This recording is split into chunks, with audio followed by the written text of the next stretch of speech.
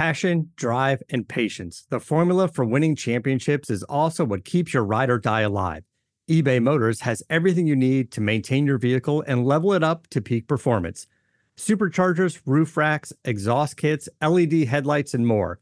Whether you're into speed, power, or style, eBay Motors has you covered. With over 122 million parts for your number one ride or die, you'll always find exactly what you're looking for. And with eBay Guaranteed Fit, your part is guaranteed to fit your ride every time or your money back.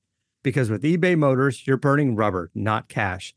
With all the parts you need at the prices you want, it's easy to make your car the MVP and bring home huge wins. Keep your ride or die alive at ebaymotors.com. Eligible items only. Exclusions apply. See ebaymotors.com.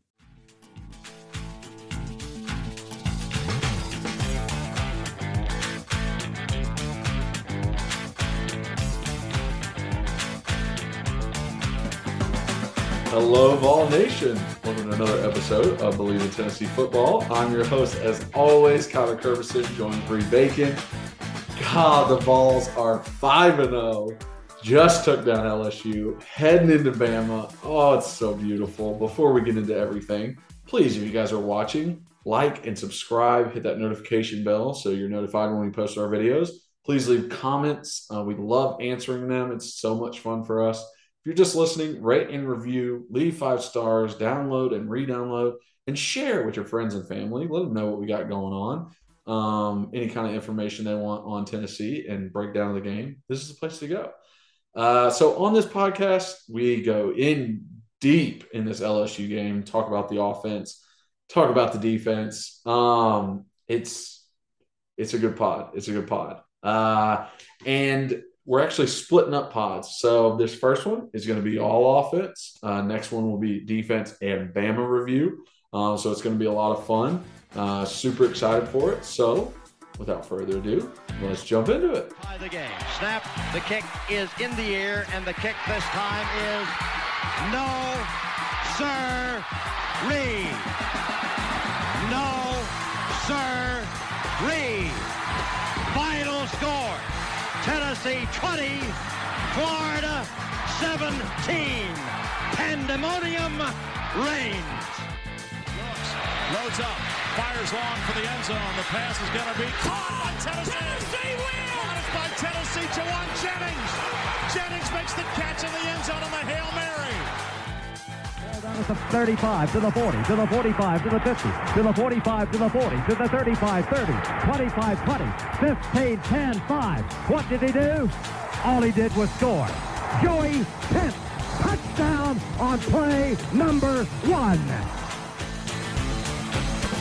All right, so before we get into the podcast, we got to shout out our number one sponsor, betonline.ag. You guys know I say it every podcast. It is the place to go for all your betting news and odds and sports, everything. This is the place, okay? With BetOnline, you get the most up-to-date fighting news. You get to bet on MLB games going on right now, NFL. I mean, you can bet on anything. Team total wins, division wins, individual players, all of it, okay? So now is the time to sign up.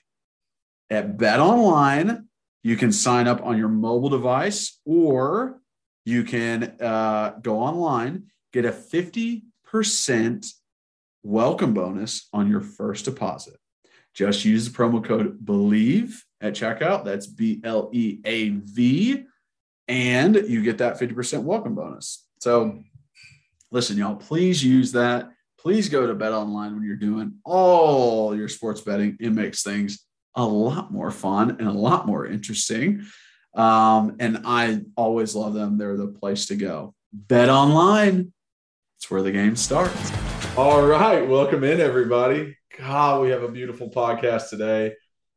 So let's just jump into this thing. Reed, how we doing, bud?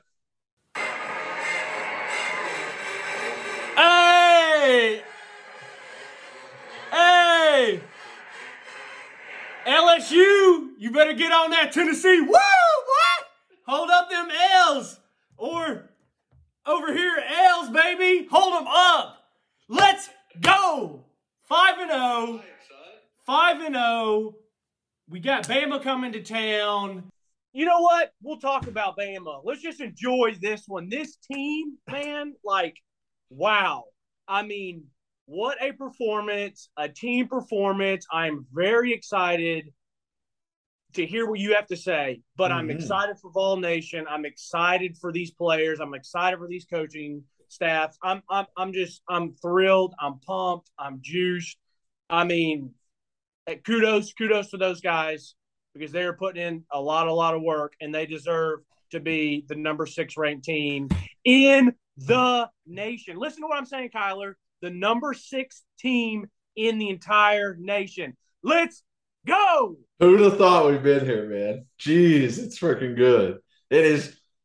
Ooh, it feels so good coming from the Pruitt era, the Butch era, the getting left by Lane Kiffin, the Dooley just being Dooley to get to this point. Second year of Heupel.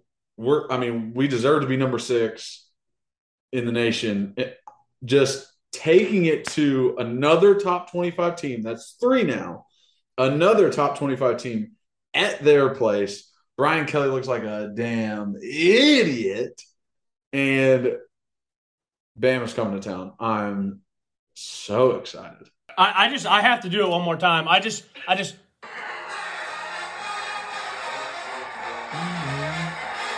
Come on, LSU, what is it? Hey! Get on that Vol! Woo!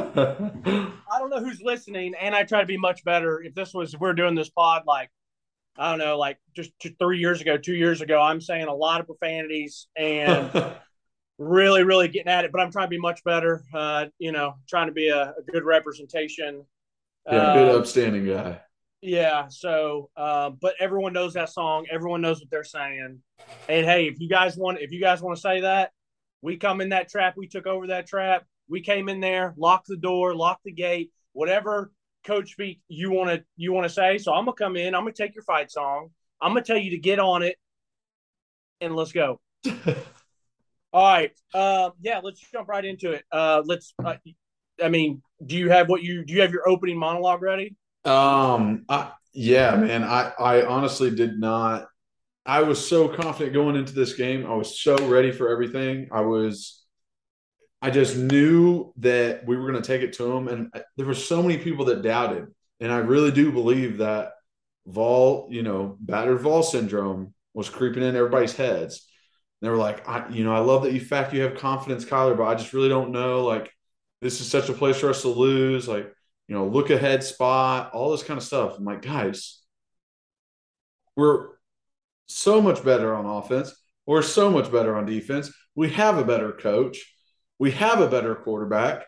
Guess what? We got better special teams too. And this is exactly how a top 10 team with a high draft pick quarterback should beat a team. This is exactly how. This is what Kentucky should have done versus Ole Miss if they were what everyone said they were.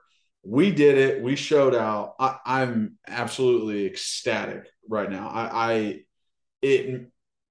There's nothing better than your team being undefeated. There's nothing better than having a win on Saturdays and just going through that whole week being like, we won. I don't care what anybody says to me. We won. I don't know what losing feels like right now. I don't know either. I haven't lost in a good long time. Yeah, exactly. And so, Kyler, to really start on my game overview, instead of just because I could sit here and talk about the program as a whole, and we've said it a million times, and there's other people that are now saying it, but where we were just a very, very short time ago, what you and I saw with our own eyes. I called people and told them after going to that very first spring practice, I was like, we might be lucky to win 4 games. Now, obviously we didn't have the full roster then at that point, but I was really like, man, like some of our guys look like they should be on D2 schools. And then what he's gotten out of the players that are there, how he's progressed them, like how much better they look. Another thing is that I loved about this game is another team win. Like it is really it would be different if we were a top 10 program like we are right now. And it was just really like Hendon, Cedric, and like Byron Young and like one or two other players. And it was just like a really like, hey, it's those guys. It's every week. And if you shut down Cedric Tillman, then we're kind of in trouble. Yeah. Or you shut down, hitting in Hooker's legs, or if we had a really great running back. But it's such a team effort. And I think that is absolutely massive. But because it gives you a sense of, hey, this is real. Like, this isn't false. Like, this isn't a basketball team who looks great when they're shooting. This game reassured all of All Nation that this is a good team. I think people were very much like, oh, I don't know if we're good because of how we let Florida back in the game. I don't know if we're good because we struggled versus Pitt, and Pitt hasn't looked as good after that.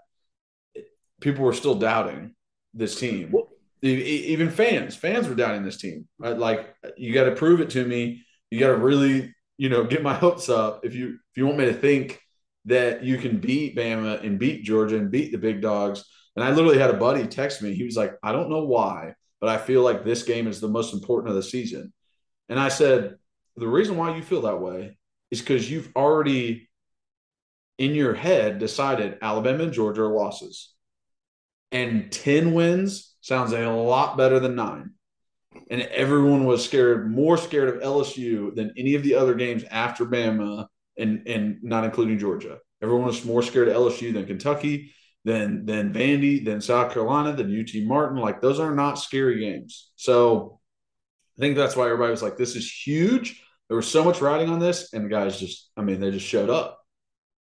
Well, it's kind of like if we win this, now we're playing with house money against Bama and Georgia. Compared to, you lose this one, then you're kind of like, well, if we lose those two, then we're, and you're kind of like, but this one you're expected to win. So, Bama and Georgia are just gravy on top of the entire season. Cause like you said, people don't expect us to win those. This is a spoiler alert. I can't believe I'm saying this, but in my heart, like, I truly think we beat Bama. And I'm never that guy that like drinks the Kool-Aid. I'm never that like just dumb, optimistic Vol fan. Like, I mean, even if the predictions, I thought, my predictions was start the season. I thought we'd lose to LSU, lose to Bama, lose to Georgia, and then probably, like I said, lose, South Carolina or Kentucky, Missouri, one of those. But I really just have a feeling that this team beats out. I don't know why. I mean, obviously it's how they've played. Yeah. And it's also like what I watched last night. And I've actually watched like probably 2 full Bama games now. So like watching and seeing them. But before we get to that, like I was kind of saying earlier, if you only have a few 4 good players, or maybe you've had some really fortunate breaks, you're like that basketball team that people think is really good, but it's like you go back and look and it's like, well, they just shot 43%, they just shot 47%, they just shot 41% from 3.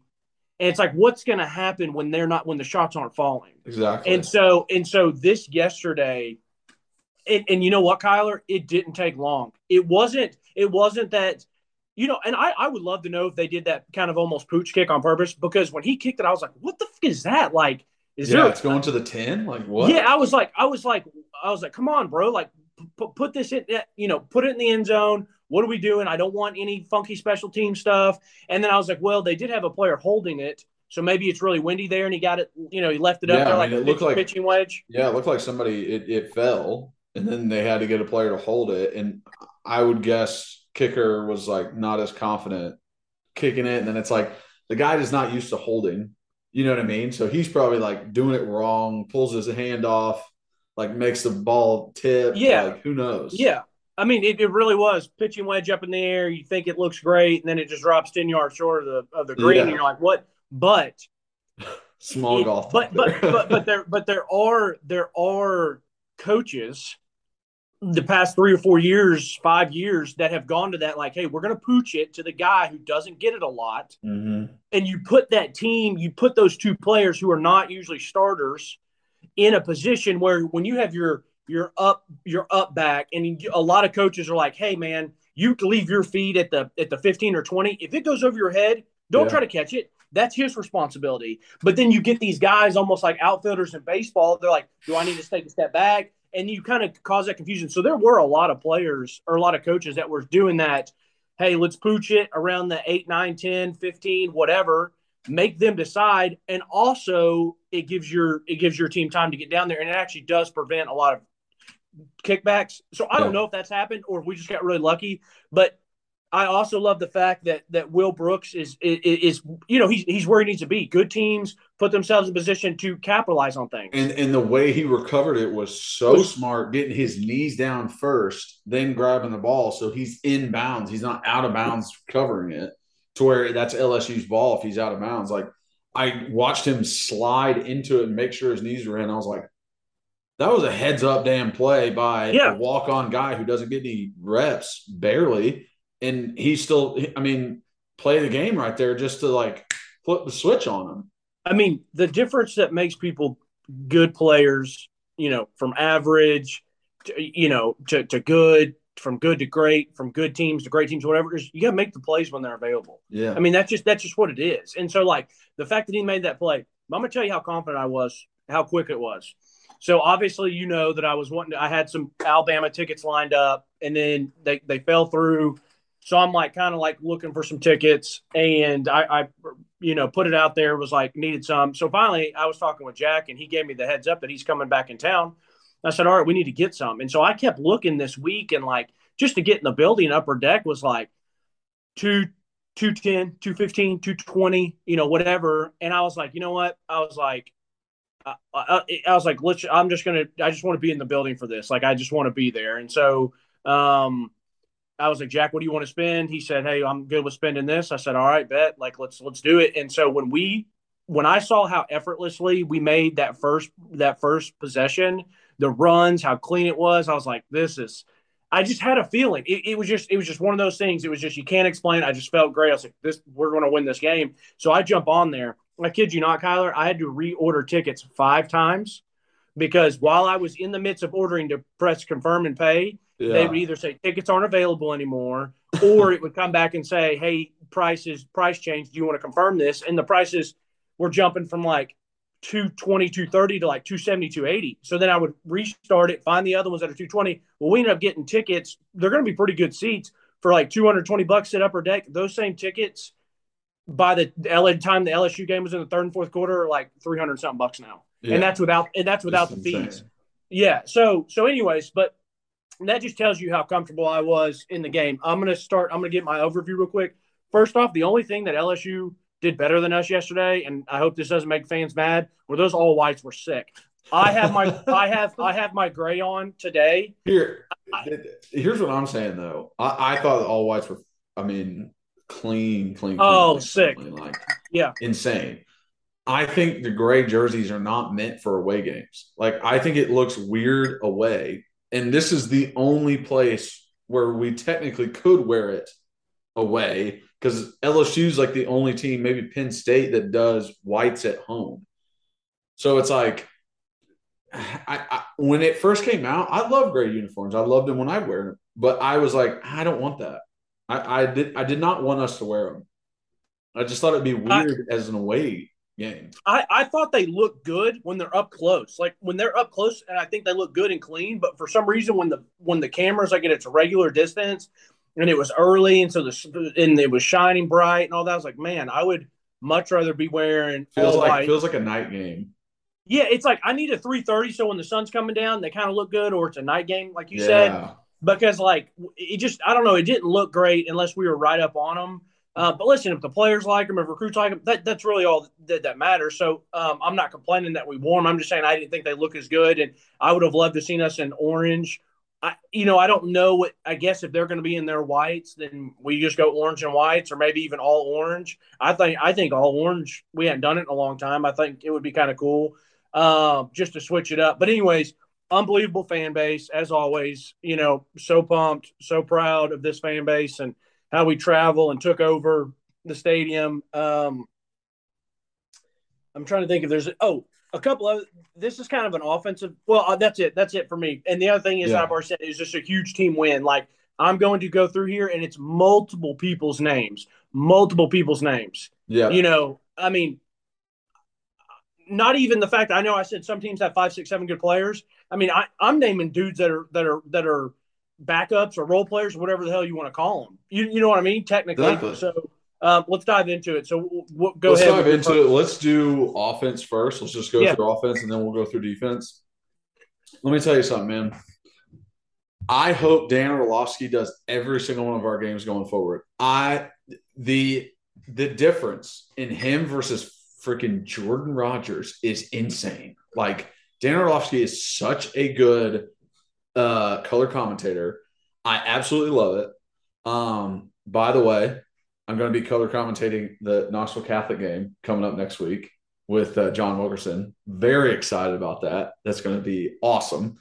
I'm going to listen, but if you don't give me like at least 2 shout outs, I'm going to be like this. I will. Don't worry. I'd be like, man, he reminds me of this 27 linebacker that used to play back in 2009. That's all I want. First off, I want you to be like, yeah, it's going to be on here. I'm excited to do this. Yeah, and you got to get a plug on the pod of like, yeah, me and my co-host Reed Bacon would do this. But at some point, I need during the game like, oh, that reminds me of myself and Reed flashing up, making a tackle on the back. 27. Anyways, so this sequence of events told me we're about to win this game. So we kick off. Will Brooks recovers that fumble. I already explained, like, he gets his knees down, makes a hell of a play to where he gets it. They're talking about it. They pan over to Josh Heupel. What does he do? Immediately just goes snot rocket off the side. First play, we get a 7-yard gain, and Jerome Carvin literally pancakes his dude, and the guy gets up like, yeah. pushing him. And those 3 things in sequence, I was like, this game's over. Like, this game is over, dude. Those 3 things in sequence, I was like, we are about to kick their ass. I was so excited when I saw those 3 things, and we were talking about it last week, like putting in a block of the week for the podcast. That Jerome first play, you weren't even expecting to get on the field. You're probably sitting on the bench. First play out, what does he do? Set the damn tone. I'm coming at your ass. I'm going to dump you. And that just told me everything that I need to know going forward. Like, I knew this game was over. I love Dan Orlovsky too. And it stinks because I don't just like him because he's better than all the other losers, but like, he's actually legitimately good. I enjoy listening to him, but like, I can't stand Greg McElroy. I don't like Gary Danielson at all. I don't like Jordan Rodgers. Like, there's just not Sean McDonough and Todd Blackledge. I mean, they're okay. I'd probably rather have them over some of the other ones. I like the Big Noon Kickoff for Fox with Wes Johnson and Joel Klatt. Yeah, there's a lot of the announcers I'm fine with, but some of the color commentators, like the guy who does Brad Nessler, who does it with Gary, I'm fine with Brad, but like Gary's just horrendous. So good thing I don't have to watch this game on TV, and I'm going to be in the stadium just so I don't have to hear Gary. I know, but Brad can be bad sometimes though, dude. Like, there was a play.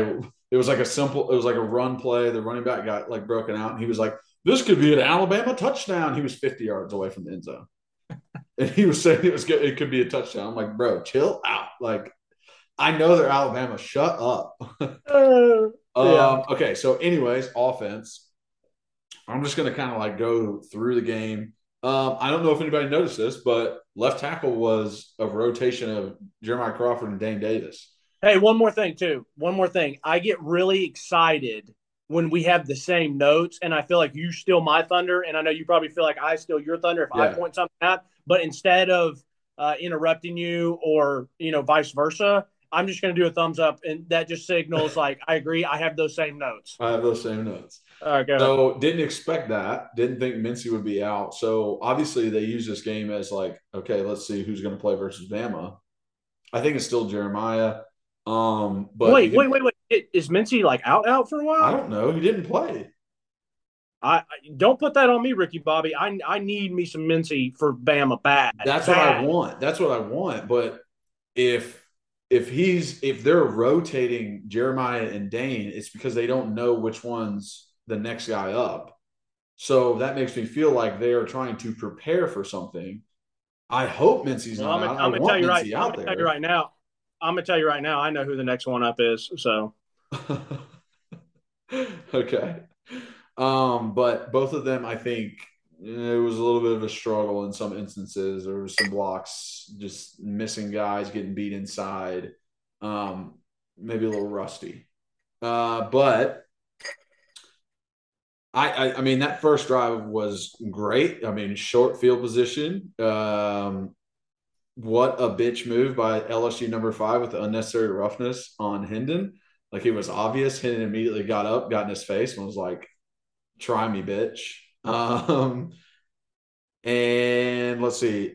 Patience to read the puller. Oh, yeah, Jabari on his touchdown. Just patience once he got the ball. He's reading his puller, which is such a hard thing to do because the puller could get outside leverage or inside leverage, and that determines which way Jabari's going. And for him to just kind of wait, bounce it outside and take off, I thought it was beautiful. I was like, okay, perfect. That, like, there's no hesitation. There's nothing that's slowing us down. Every play was positive. Like, this is exactly what I expected out of the first drive. So, first drive for me, great job by Jeremiah Crawford, and a pull by Darnell, and a pancake by Jerome. All three of them. It was so clean, so effortlessly. And I'm going to say that a lot this pod is they made these guys made it look very effortlessly.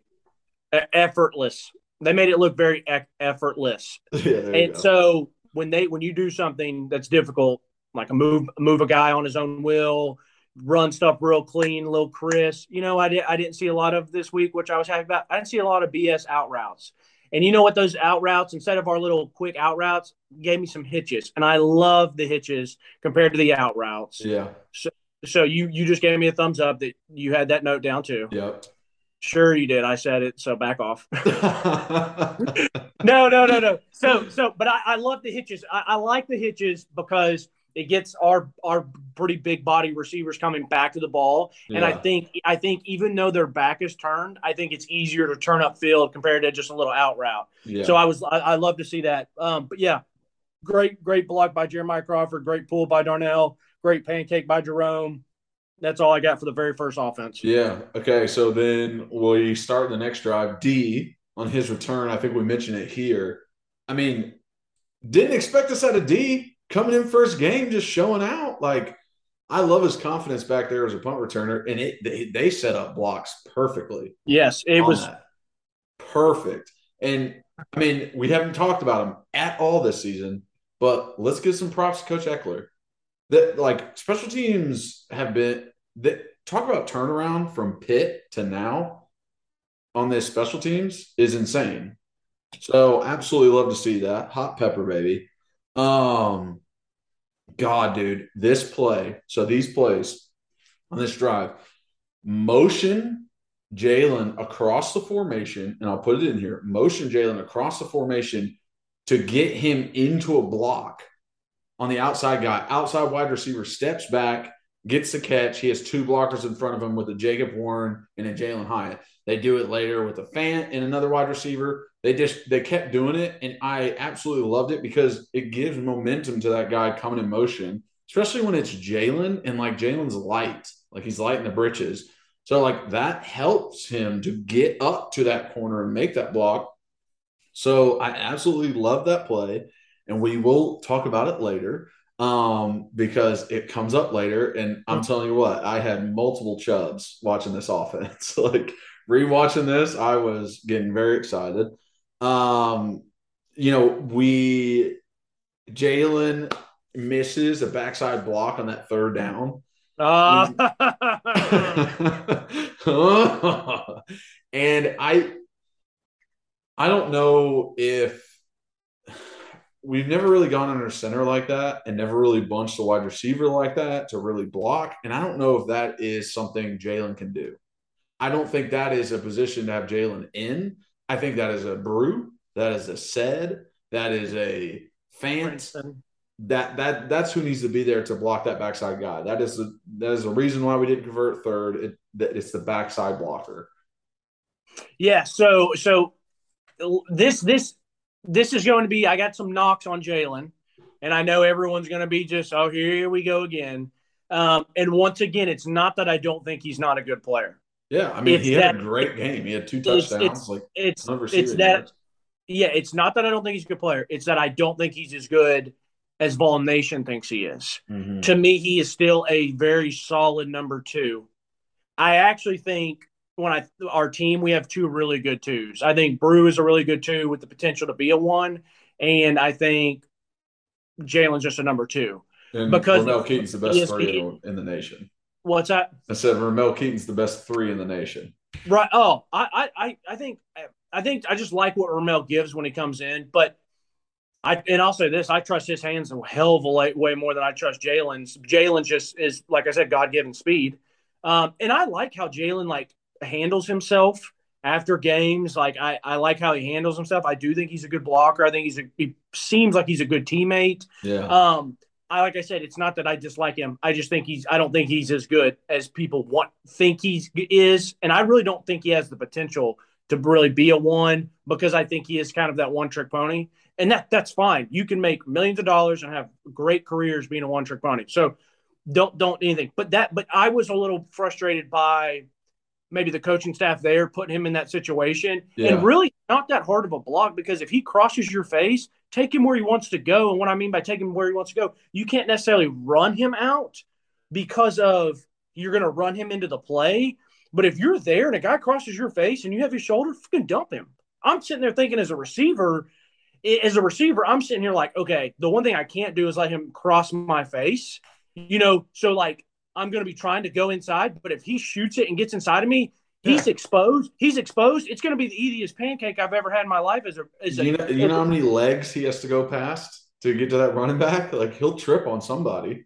Well, what I was going to say is I'm going to feel bad as a receiver because I'm about to ruin my guard or tackle's knees from behind on accident, because I'm about to put this guy so far in the dirt that he will never come across my face again. And he's 127 or 175 pounds, bro.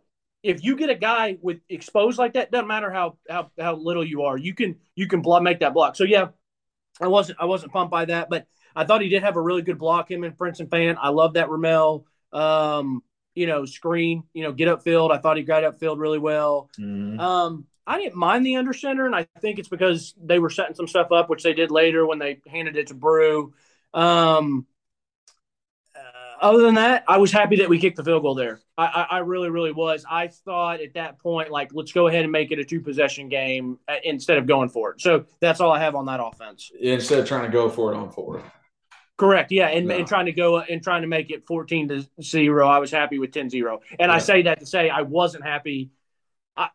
I was happy with the decision to kick another one, but I was really bummed that we didn't make it 17-0 and we had to make it 13-0 because that's still a 2-possession game. So, but I get why he did it. So anyways, next offense.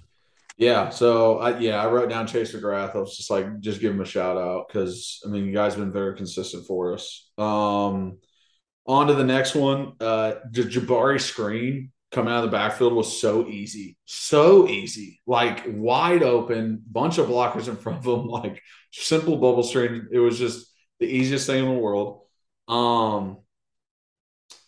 Joe, and then Hendon, oh man, dude, he just missed Brew. I think it was a couple plays later. Brew ran a dig. He was wide open across the middle, and it was just kind of a late blitz in his face. And Dan Orlovsky even said, that was good by him to not force it and not have a turnover. Hendon just takes off and gets that first down. But it was just it was so close for him getting – and because we give him a hard time in pass pro when he does bad, that was a good pickup by Jabari Small. That was a good adjustment by him and being able to pick up that blitz. I was like, okay, there you go, Jabari. I like to see that. Another motion blocker into a screen to get to Brew, and then he just makes a play, makes a guy makes moves that I don't necessarily expect from Brew. I almost watching him this season have felt like he's more like a DK Metcalf in a way that I don't see him cut a lot. I don't see him shift a lot. He's straight line, he's big and physical. He's the stiff arm guy. He's not the juke guy. and he was still able to like wiggle through the defense and get good yardage. So I loved seeing that. I think, oh man, Hendon got some happy feet at one point. Mm-hmm. It was fine. He was okay. And I don't know if it's like, hey, when I usually have running backs and tight ends in here, they don't pick up this block. So they're probably not going to pick it up this time. And he starts like moving around, and then he misses Ramel on the attempted touchdown. Wait, is that the same? That yes, might be later. you're right. No, you're right. You're right. You're right. And then he like misses him on it because he's trying to move around the pocket, and it's like, dude, just hold, man. Like, you're going to be okay. And then I think it might have been later, that Ramel one. No. You're right. I promise you're on the right drive. Okay. And then play comes up where he throws it out of the end zone. It looks like just a miscommunication between him and Jalen. Like, I don't know, Jalen almost felt like it was like an option route. Like, that's what it looked like. But Hendon was not expecting that. And then, we end up kicking a field goal. But, like, another thing on that play, on that Jalen play, is like Dane Davis let up pressure, like let the guy inside of him. So it was like Hendon's got to get like Hendon starts to run out of the pocket because Dane let that pressure, and then he's like throwing off his back foot. And then, it's like pressure messes up everything, dude. Like, when you're missing your left tackle, it does make a difference. Yeah, I really, really, really, really need Mincy back this week. And if not, it's going to be Jeremiah Crawford, in my opinion. Yeah. I mean, no offense to Dane. I thought he did some okay things, but there was still way too many times where it was very easy. He was giving up very easy inside pressures, and it wasn't just on this play. There was a play to start the drive on this one where I loved Hendon's, stepping up in the pocket, man. It's very, very impressive. I mean, if you hit some screenshots or pause the TV, it's like he should take a sack, and that stuff is very impressive. So he gets up, plays. I thought Dane Davis and Jacob had a really nice pull or down blocks, and then Spraggs pulled and had a nice little pancake. On 18. Yeah, he cracked 18. Yeah. So I have it here if anyone wants to go, and I would like for you to put this in there. I actually have some pictures for defense, and I want pictures instead of plays because the still shot makes more sense as I explain it. Okay. First quarter with 4:55, it's 2nd and 6. Nice block by Jalen. So he had a nice block on a play, but then this is why he's number 2 in my book. And I'm using Brew as an example. So it's one of those screens, and it's what you were just talking about where Brew catches it and gets upfield. I think if you put Jalen in that position, he's going to get you 6 or 7 yards compared to Brew catching it, making that guy wiggle, and he gets you an extra, 25, 30 yards. And so that's why I think potentially Brew has that capabilities of being a number 1 because he can beat someone over the top. We've seen it. He can be a big body and catch up a 3rd and 3 slant. He can catch a 3rd and 8 hitch and make a guy miss, or he can catch a screen like this and make 1 or 2 guys miss. So that's the difference of where I'm like, okay, I see you, Brew. I get it. Once again, I'm not trying to knock Jalen. I thought he had a good block on the play. I'm just giving that was kind of my example of where some of his limitations are. And I think that's where I want the coaching staff to go to. And I really do think that the coaching staff is like, hey, everybody eats a little bit. Like, we want to get the ball in our playmakers' hands. It's kind of like basketball. Everyone needs to get a couple shots. Yeah. But I do think in more crunch time, I think that's when you're going to see, the wide split slant to Said or come back to Said, or if he's not there, maybe something to Brew or Ramel. Like I said, I love how Ramel comes back to the ball. And then you already hit it right. He bailed out way too early, but I get it because if he's here and he sees out of his left, just out of his peripherals where Dane did let the guy sneak inside, and it wasn't a terrible job. Like, this guy wasn't about to kill shots. Mm-hmm. He just was enough of an inside to where they had to try to pinch. But yeah, if he'd stayed in the pocket, he had time. And the other thing that was kind of weird on that is that had to be a shot play where it was like one of those like stop and go slot shots because Hendon had daylight. I mean, he could have ran and easily picked up the 3rd and 8. Mm-hmm. But I think that's one of those where you trust your teammate. And listen, I'm not saying it was Jalen's fault. I don't know if it was a misassignment on Jalen, if it was a misassignment on Hendon, but those are the ones where you're trusting somebody, because if that's just I don't know, we'll say a regular, 1-2 option and they're not there, he's going to get 10 yards in the first down. Yeah. Okay, next. I agree. Next one is turnover, getting the ball on like 45, touchdown to Jalen. This is where it all comes together. They run the exact play I've been talking about with the motion, coming over to the block, thinking it's going to be a screen. And instead of blocking, Jalen just takes the hell off. And slot shot. It already makes it to where DB's on his heels. Jalen has so much more speed than him.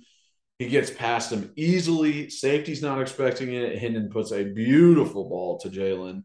Great protection, nobody in his face. Just the exact – I mean, you draw up the motion into the bubble screens and you run it 2 or 3 times. Then you get an opportunity like this, midfield, turnover. What do you need to do? Take a shot. And this is the play that you wanted to work off of the original plays you ran. I mean, it's so smart by Heupel and Golesh. It is so smart to use this play at this moment and get a touchdown. Like, it's exactly what was supposed to happen. Well, friendly reminder, this is coming off where we stopped him on 4th down. And so it's a change. And and listen, this isn't breaking news. I know I had other buddies like, take a shot here, take a shot. But I looked at my dad and I said, we're taking a shot here. Next thing it was perfect execution. I mean, it was great play call, great play design, but it was a great throw by Hendon. The offensive line gave him plenty of time. It was a great catch, for Jalen. So it was just perfect, but it was coming off of that great play by the defense. I just wanted to make sure that was known since we're not talking about defense just yet. Yeah. On to the next drive. I love the under center handoff to Brew on a little sweep. And I like it because, one, it's a new wrinkle into our offense, something that we haven't done before. And 2, Bama now has to prepare for an extra thing. They now have to prepare for everything that we could possibly run out of that under center formation. And that's beautiful. Just makes them spend time on more and more and more. And the defense has more and more things in their head. That's exactly what we want. So I'm glad we broke it out now. Let's see.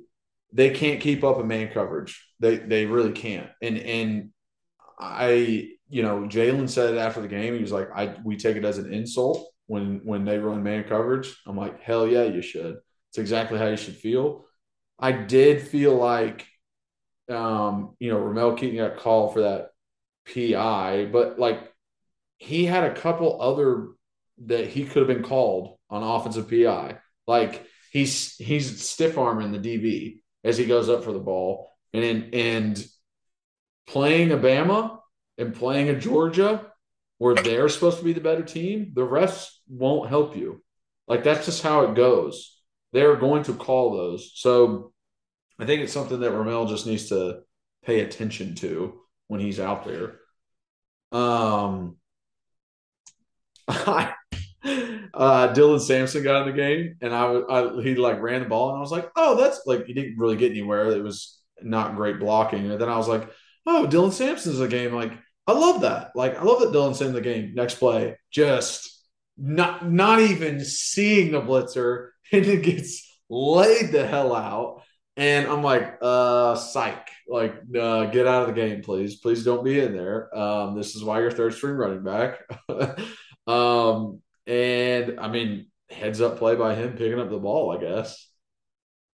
Yeah, I had a buddy texting our Vol group when there's 8 or 9 of us in there, and he goes, "What a heads up play by Dylan to pick the ball up and run." I was like, "Well, it was his fault." So that's it. And that's not that's a fan who watches the ball. Right, and doesn't really maybe understand it, but it was just funny that he said that, and that's how things get misconstrued. It's it was a good heads up play to pick it up and be an athlete, but should have never happened. Now, I will give Dylan credit, or I'll give him some a little bit of a curve on this grade because it was a unbelievably timed blitz from the safety. So he started it way depth. He timed it perfectly. That boy was coming quick, fast, and in a hurry.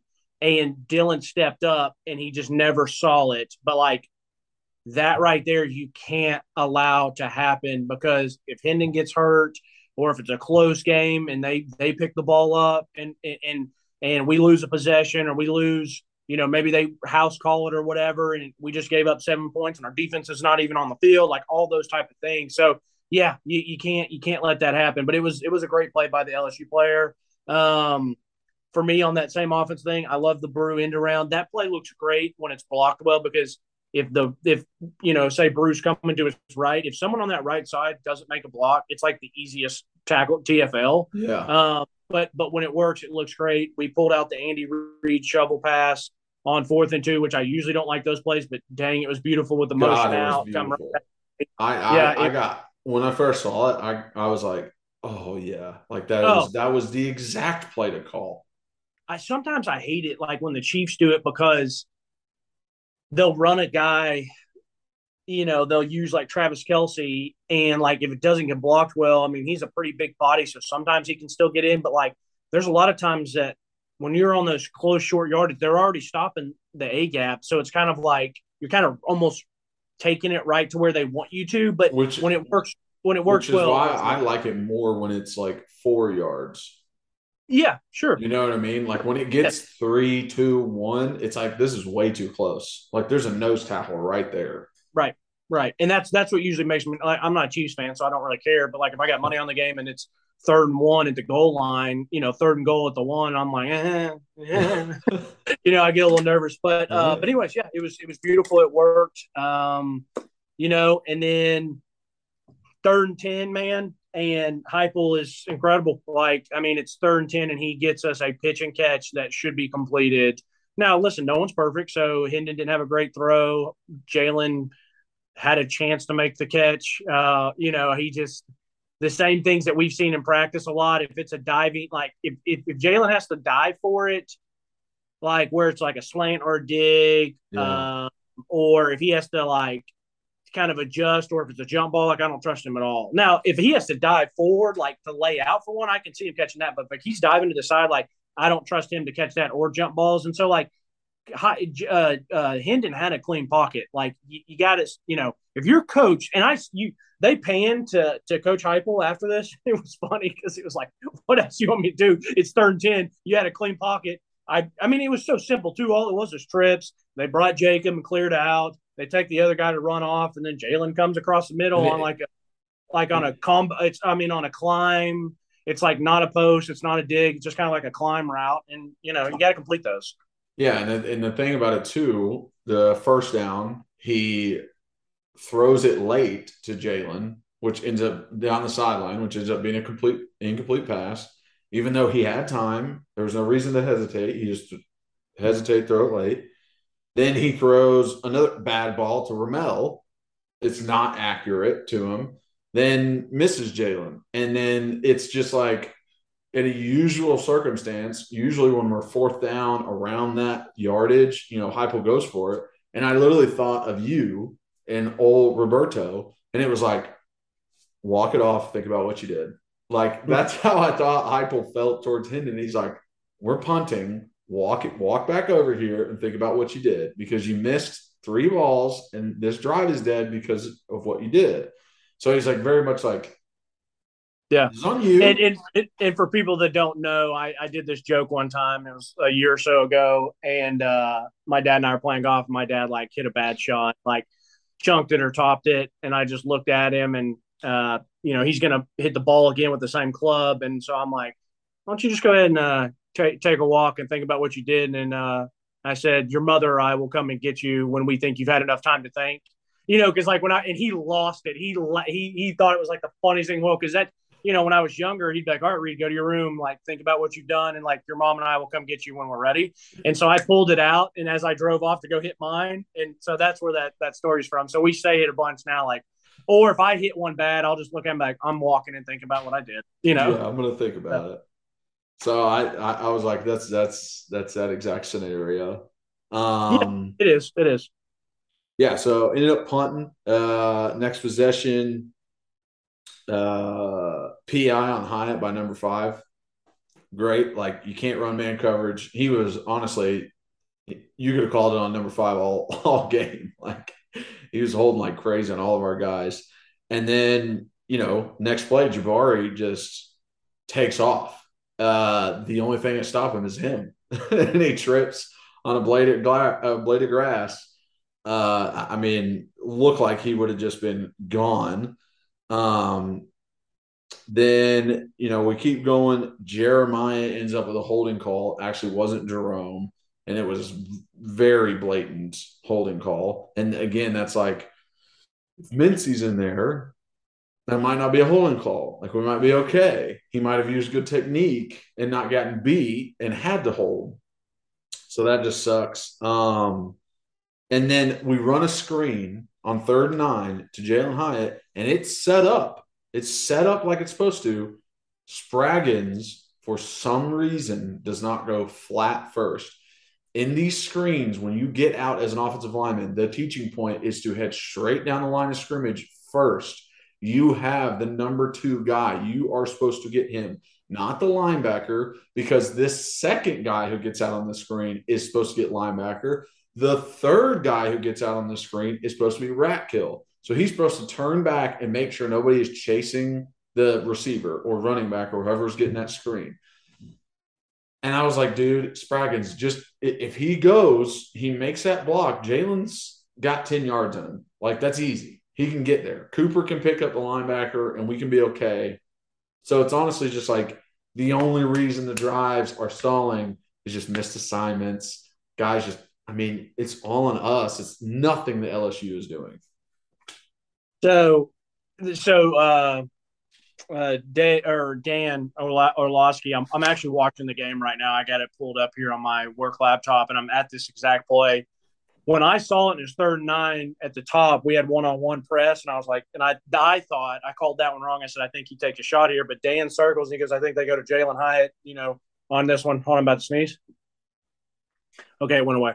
So I'm looking at it here, and I'm pausing it, and it's like it's set up pretty well, especially if Spraggins comes to who he's supposed to come to, like you said, because then that's going to give Cooper time. Yeah. Once again, I think if this is Cedric Tillman or Brew, I think they make this guy miss, and then it really has a chance, and it's just Jalen runs up, gets what he can get, but he's just tackled very easily, and so that's where I would maybe like to see it to someone else. Obviously, Cedric's not in the game, so it's like he can't make it. But like if that goes to Brew, I probably like it a little bit more. So, yeah.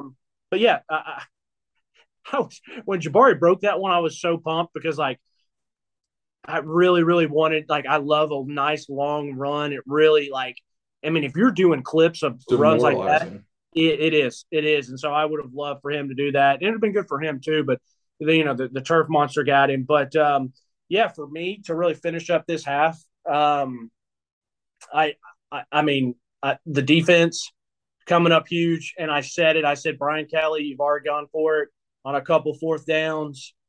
I was like, man, just, punt it or because they were too far for a field goal. And I was like, don't do it. I said, if you do it, we're going to bite you. I said, be greedy and we're coming at your neck. And I don't like Brian Kelly, and it was cracking me up. Now, Hendon missed a couple throws, but we were still so that was something like once I was rewatching and got to halftime, I was like, you missed through a Ramel play and Jalen Hyatt. Like I think they were both screens, and he threw it just into the line of scrimmage. You're supposed to throw it behind the line of scrimmage. Your guys are blocking already. It would have been a penalty.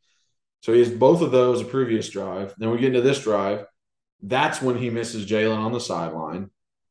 Then he misses Fant just wide open across the middle, no pressure in his face. And he does complete one, and we get close enough, to spike and get a field goal. But at this moment, I'm watching this like, Hendon's not playing great. Like, he played way better in Pitt. He played way better in Florida, and we're still up right now the way we are. And he still made some plays. and he still got a lot of no pun intended, he got a lot of hype yesterday from some of the throws that were circling Twitter and stuff like that. But I agree with you. I agree with you. There was still a lot. There was a lot of plays that could have been made, and one of my buddies made a good point that hit could have, rattled him a little bit, maybe knocked him off his block a little bit. Because it was a. It was a good hit, and that right that in the sternum. So I was just like, this is not good what you're doing here and how you're setting this stuff up. So, and then, getting into halftime, Brian's like, we just got to coach better. We just got to coach better. I'm like, I can't believe you're admitting this. I can't believe he did it either, but I love to hear it. I love to hear it. We come back out. We get ball first. LSU, number 5, PI again. Like, it's just like, I'm telling you could call it on every damn play. PI again. Bring him back. Like, give us a first down. Jeremiah, he's got to keep his feet underneath him. He, very much got beat on that play. So I just, keep watching him and Dane. Just like, y'all, come on. Give me something. And it's crazy the amount of success we had on offense with our left tackle position just being a liability all game. It's insane we scored 40 points. Oh, goodness. I agree. Continue. Let's see. Number 11 was definitely diving at Hendon's head, and they called a targeting, but then took it back. The end around to Squirrel. Oh my God, the play design. It was set up like a counter. It looks just like a counter. It looks like he's handing it off like a counter. And both pullers just go swoop right outside, and they're in front. And if they just make their block, Squirrel is gone. He's gone. So it's just Jerome and Jacob. If they make their block, Squirrel is gone. And I absolutely love that the ball was given to Squirrel. I absolutely love that he was the one to receive it. Thank you. Please give it to him. Don't give it to Jalen in those situations, because sometimes guys got to juke, make a guy miss, all that kind of stuff. It's not just straight line speed. And then next play. Let me piggyback. Okay, go ahead. Next play, Squirrel saves Hendon because it's a bad throw, and he one-hands it for a first down. So at this point, I'm rewatching this. I'm like, Hendon's missing guys. Squirrel just bailed him out. I'm like, what's going on here? What's happening with Hendon? Jalen Wright, that play, just doing it himself. He just patient. Then he's like, I guess I'll go back this way. Spin, juke, get 13 yards. I'm like, okay, all right, I see you, big fella. Let's see. Decision by Hendon to throw a screen to Hyatt. So there was so many guys in the box. He could have given it. He could have pulled it and taken it himself, or he could have thrown the screen. He did the exact right thing. Defensive end stays, or he crashes on the running back handoff. So Hendon pulls. They also send a blitzer to the outside. So that takes away him pulling the ball, Hendon running it himself. They've called that defense for a read option. We have a third option. We have a screen to the outside, and he throws it to Jalen. And I was like, that's exactly what you want. You want 3 different options on a play, and Hendon making the right decision. So love to see that. Penetration on the left side. Just, again, easy penetration, getting through. And I'm just like, if Mincy's not back, what the hell is Will Anderson going to be doing next week? This isn't a good thing. So let me just real quick. I love the end around the Squirrel. Yes. And you said Jacob missed his block. I'm rewatching it. If he would have seen that inside guy, but he still picked up a good block on the outside guy. I think Jerome really was the one who missed. Right. It was really probably Jerome, but agreed completely that it was a really nice catch for Squirrel to bail out and just bail Hendon out. And that's a big play for a freshman to make. And I think we were pretty fortunate on the spot. And I'll segue to say I think we got pretty fortunate on an offense or defensive spot for early in the game too. But for me, we're at 55 minutes. We got to talk defense and Bama. So offensively for me. The last thing that I'm going to say is, it's 23-7 with 13 minutes to go in the third quarter. I mean, there's an entire half of football to play left, and the game was over. It really is. I mean, it's crazy to say because I'll give LSU credit. Like, they fought, like they made some plays, like they really didn't quit for the first little bit. It's just we continued to make plays even with deficiencies at a very important position, and with Hendon probably not playing as clean of a game. I mean, if you go back and look at his stats, they're nothing world beater. I mean, everyone on Twitter yesterday was handing him the Heisman Trophy, but I mean, he went 17 to 27, 239, and 2 tutties. Now, it's very impressive that he didn't turn the ball over. I mean, it's not his fault on that fumble that he got blindsided.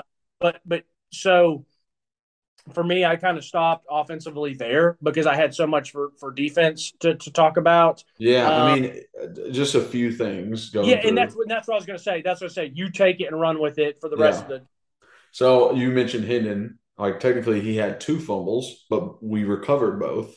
So it's like not a great game. He also had a fumble on a draw, and Cooper ended up recovering it. Right. But like, as I go through this, it was a great draw that he did have. He set up Cooper's block, which was awesome. Dan Orlovsky just literally calling the post pattern of Jalen touchdown was awesome. Ramel Keaton playing the ball bad. That was pretty easy though. Like I know the safety came up and Dan was like, "Oh, there you go." Yeah, but like that's something that you see that I see. So like that wasn't like as impressive as some of his other stuff that he called. Because if you know basic football, you're gonna see where they're going. Yeah. Jacob gets called for a PI later because the ball's not behind the line of scrimmage. And Hendon did that multiple times where he's not throwing the ball behind the line of scrimmage. So like just missing. I was shocked, jaw dropped to the floor that wasn't targeting by that LSU defender. I mean, shocked that was not targeting. He hit him helmet to helmet and took Ramel's helmet off. Like, I don't understand what the rule is now. Like, if that's not targeting. Let's see. Great recovery, I said, by Cooper. Hendon misses his read on 3rd and 11. But I think it was also a penalty, like it was offsides or something. So he just throw it deep. So maybe that's not it. Tipped ball on 3rd down. It was Jerome pass pro. He's lunging. Then there's a linebacker blitz, and nobody can pick it up.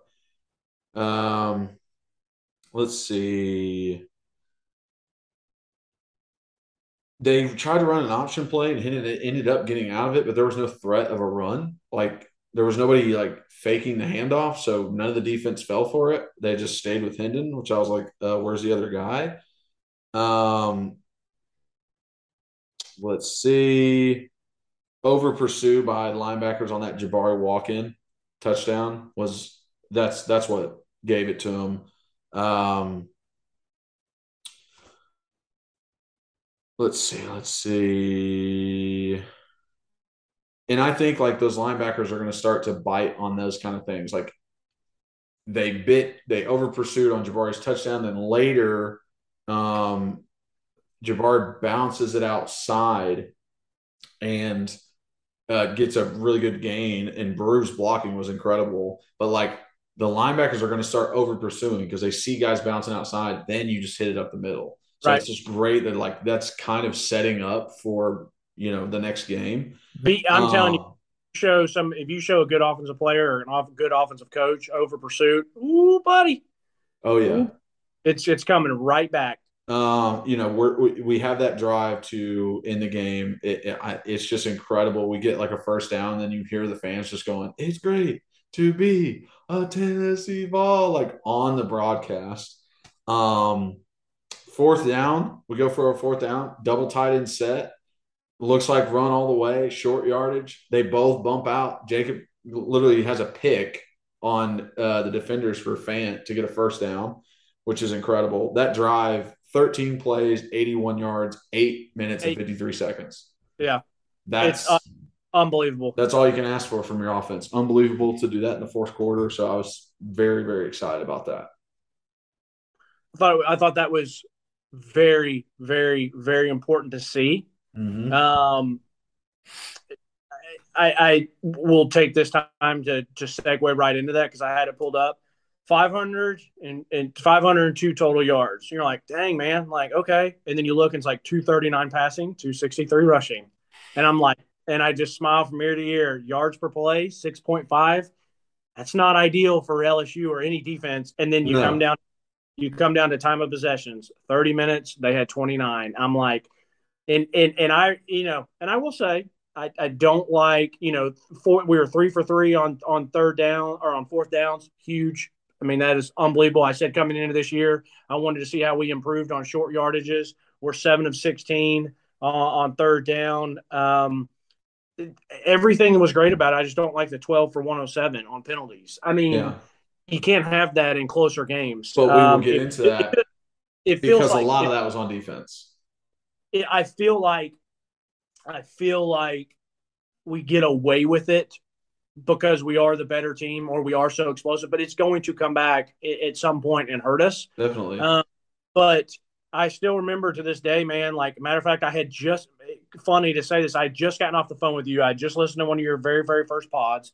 I was calling to talk with you. I was in Charleston, South Carolina for work.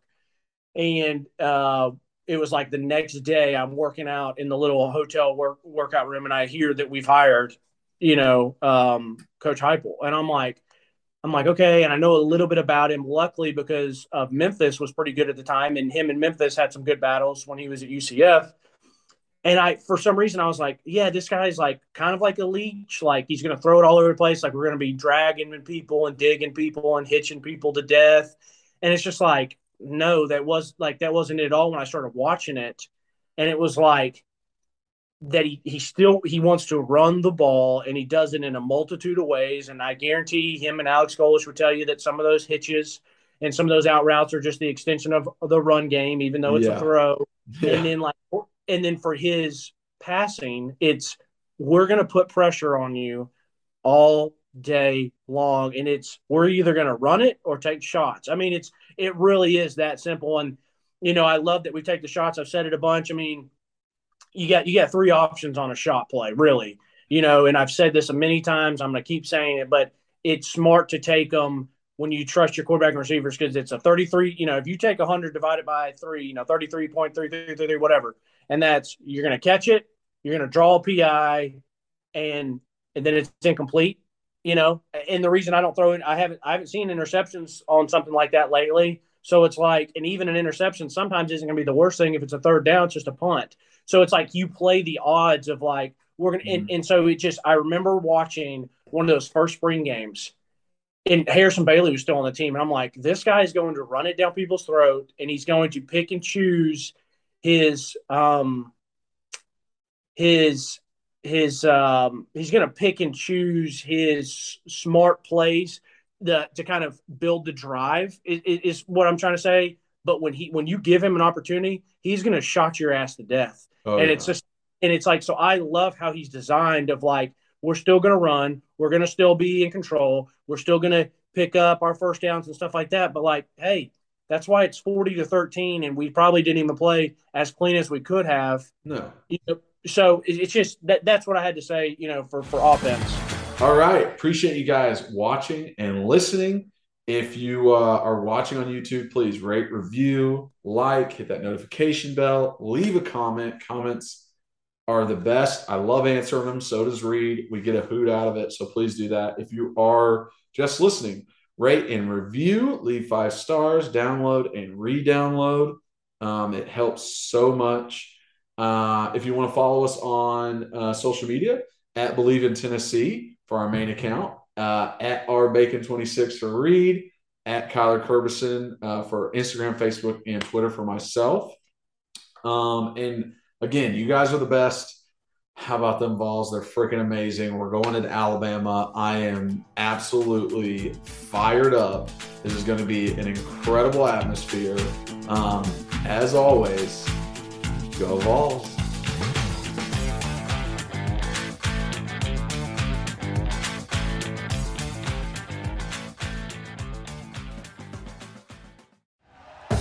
Thank you for listening to Believe.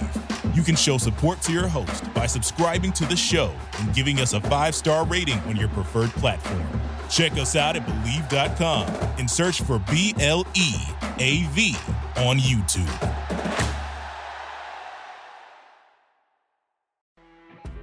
You know when you're listening to a true crime story that has an unbelievable plot twist that makes you stop in your tracks? That's what our podcast, People Are the Worst, brings you with each episode. I'm Rachel. And I'm Rebecca. We're identical twins who love true crime cases that make you say, didn't see that coming, and we hate the people responsible for them. Listen to People Are the Worst now on Apple, Spotify, or wherever you get your podcasts.